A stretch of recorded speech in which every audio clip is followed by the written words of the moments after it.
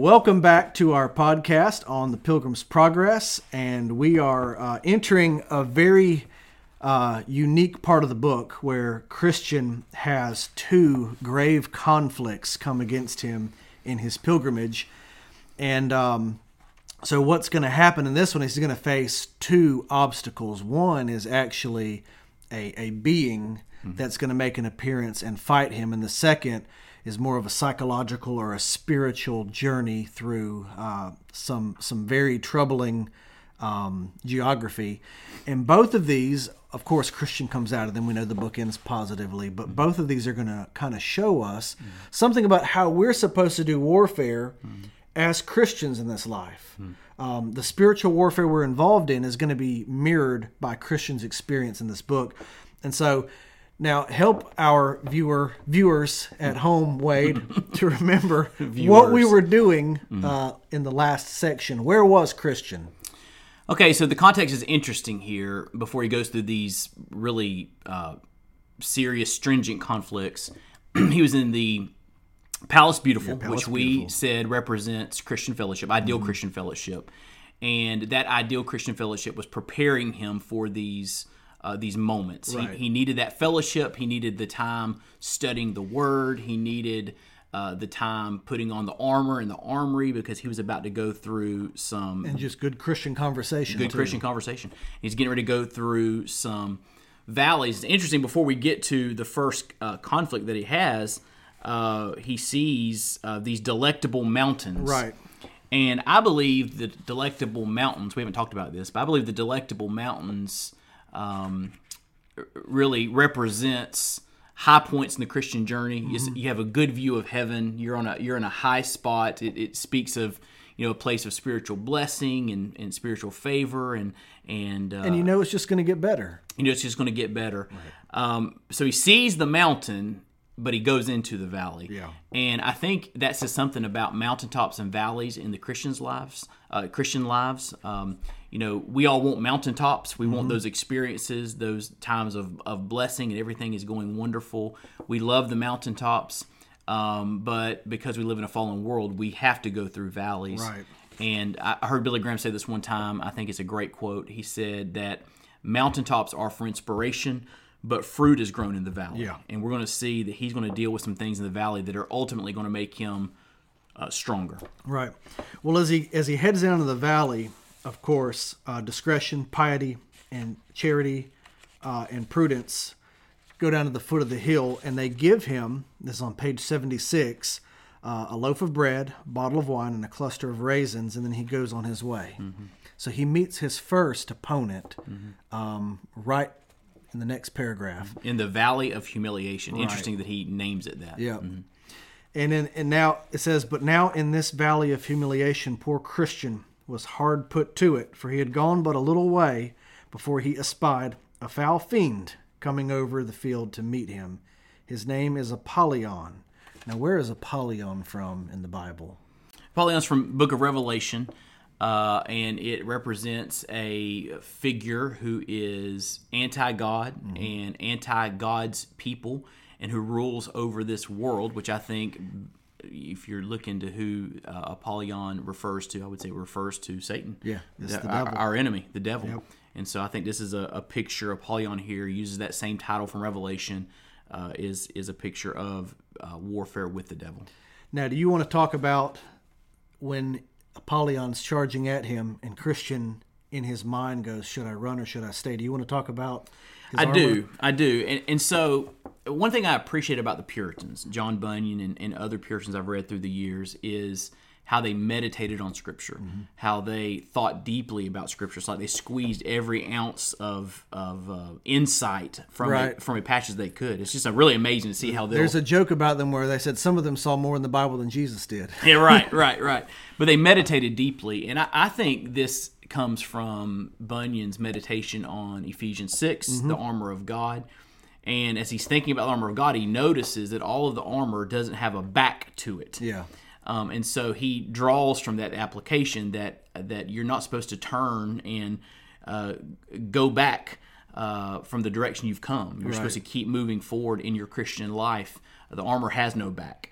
and you just need to be ready for the warfare when it comes. I think that insight there where Christian remembers, I can't turn my back to him. I don't have armor. I've got to stay and fight and move forward. Then did Christian begin to be afraid and to cast in his mind whether to go back or to stand his ground? But he considered again that he had no armor for his back, and therefore thought that to turn the back to him might give him greater advantage with ease to pierce him with his darts. I thought that was an interesting insight on from Bunyan, and that'll preach too. That's good stuff. Well, it's interesting in Revelation. I think it's towards the end in a list of sins. It mentions cowards or cowardice, and so there is a point at which bravery, a spiritual bravery, is admirable in the Bible. Well, let's talk about this fight with Apollyon, and it's in two phases. The first page or so is basically this verbal match where Apollyon tries to lay claim to Christian, and so he says to him in page 77, "Whence come you, and whither are you bound?" He tells him, "I'm come from the city of destruction, which is the place of all evil. I'm going to the city of Zion." He says, "By this I perceive that thou art one of my subjects, for all that country is mine, and I am the prince and God of it. How is it then that thou hast run away from thy king? Were it not that I hope that thou mayest do me more service, I would strike thee now at one blow to the ground." So he basically tells Christian, and they continue for a while, you can read that on your own, but he basically tells him, what are you doing out of the proper place where I put you? You need to go back or I'll deal with you. And so he's trying to lay a claim over him. And in the middle of this, it's interesting how Christian comes back at him. Because if you remember in the previous week, they were talking about Scripture with the people in the Palace Beautiful. And he talks about he read where the Lord of this country will forgive every slight, even against him. And so there's this part in the conversation with Apollyon where Apollyon says, you're going to end up in a bad place because of this, and you won't get through it perfectly. And he says, well, I know that where I'm going, the Lord of that place will forgive me. And here's Apollyon basically telling him, get back where you're supposed to go, and Christian's taking what he just learned from Christian fellowship and withstanding the devil with it. Yeah, and also you remember in his conversation with one of the four ladies last week in the Ideal Christian Fellowship, she asked him his story, and he told her his story, shared his testimony. Yeah. And right here, after that first volley from Apollyon, Christian shares his testimony. "I was indeed born in your dominion, but your service was hard, and your wages such as man could not live on, for the wage of sin is death. Therefore, whom I was come to years, I did as other considerate persons do. Look at if perhaps I might mend myself." And then Apollyon jumps in there and again accuses him. And Christian says, I've let myself to another, even to the king of princes.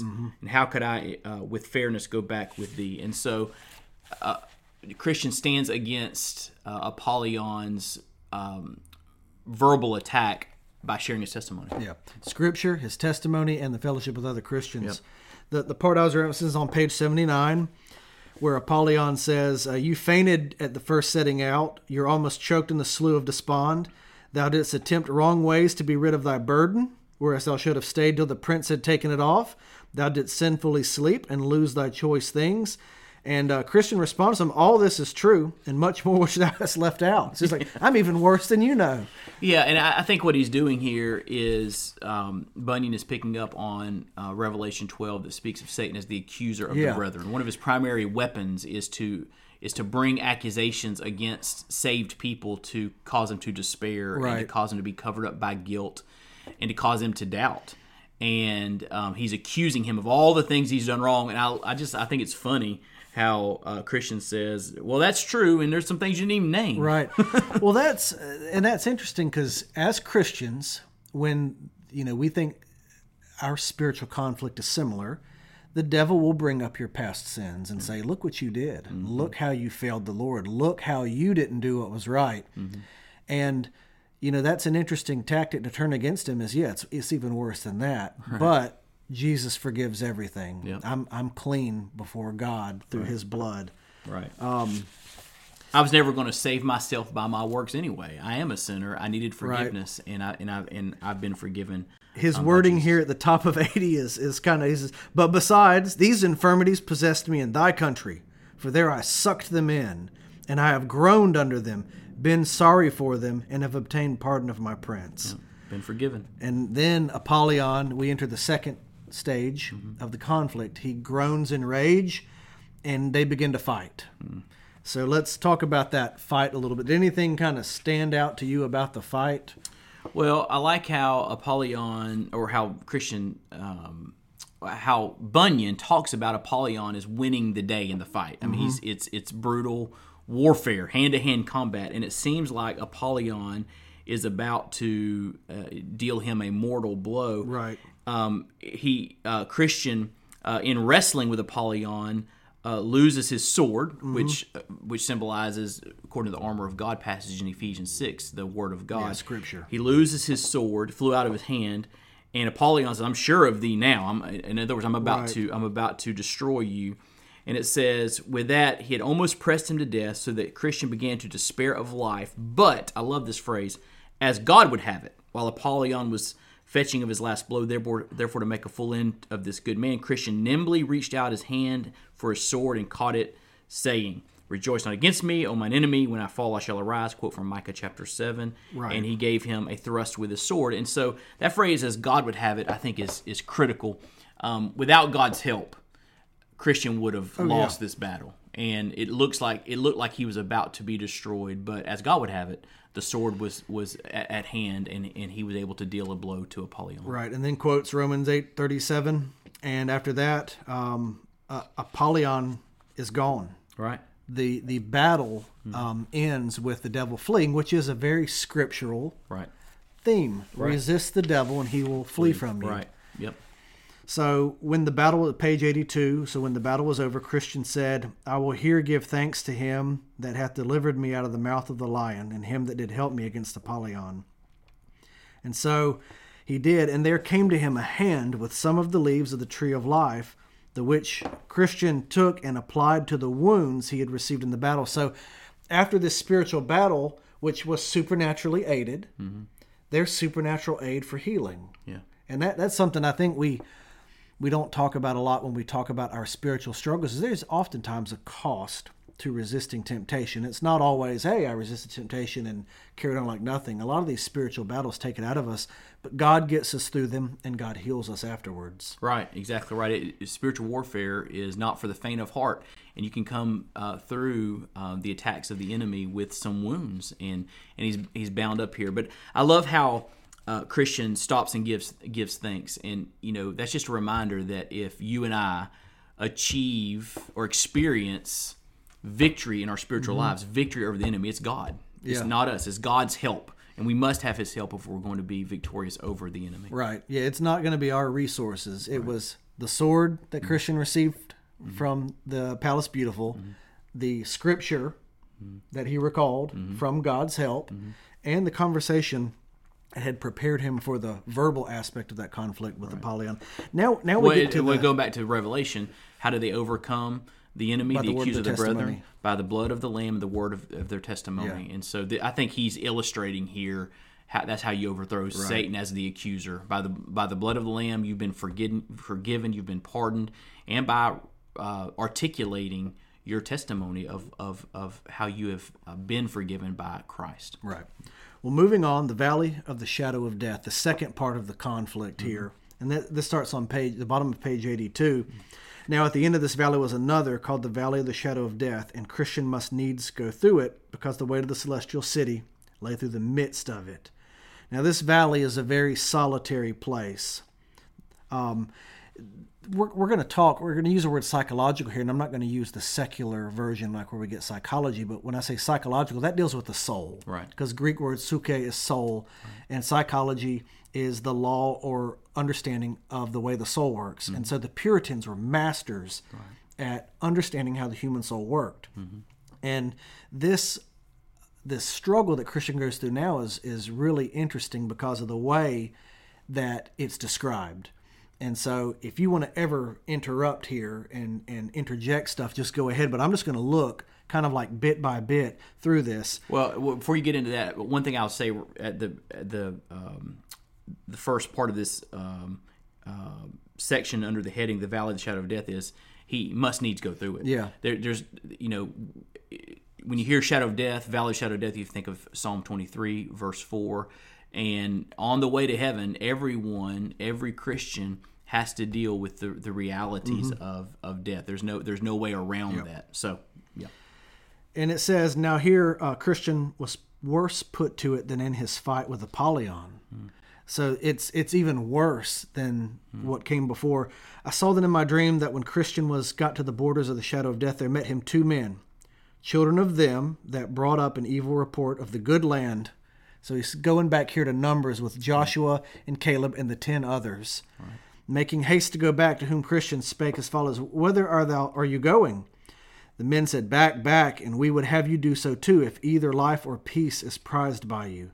Why? What's the matter? We were going that way that you were going, and went as far as we dared. Indeed, we were almost past coming back, for had we gone a little further, we had not been here to bring the news to thee. But what have you met with? Why, we were almost in the valley of the shadow of death, but that by good hap we looked before us and saw the danger before we came to it.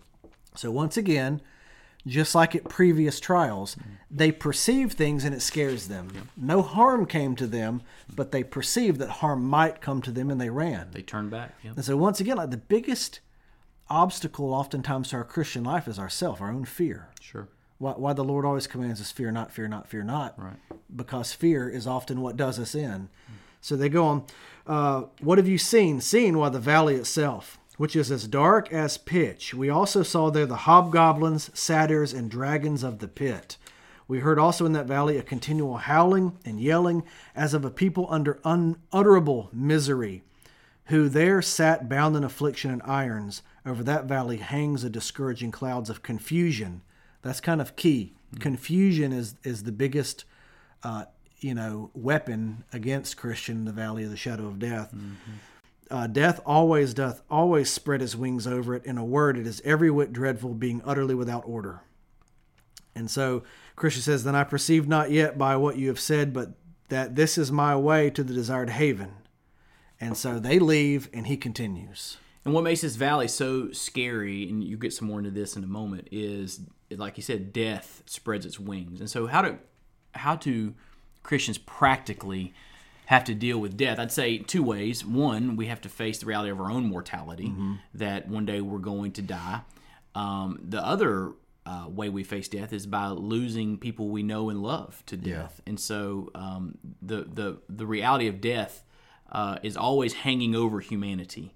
And it can be fearful if you don't know the one who's with you in the valley. Right.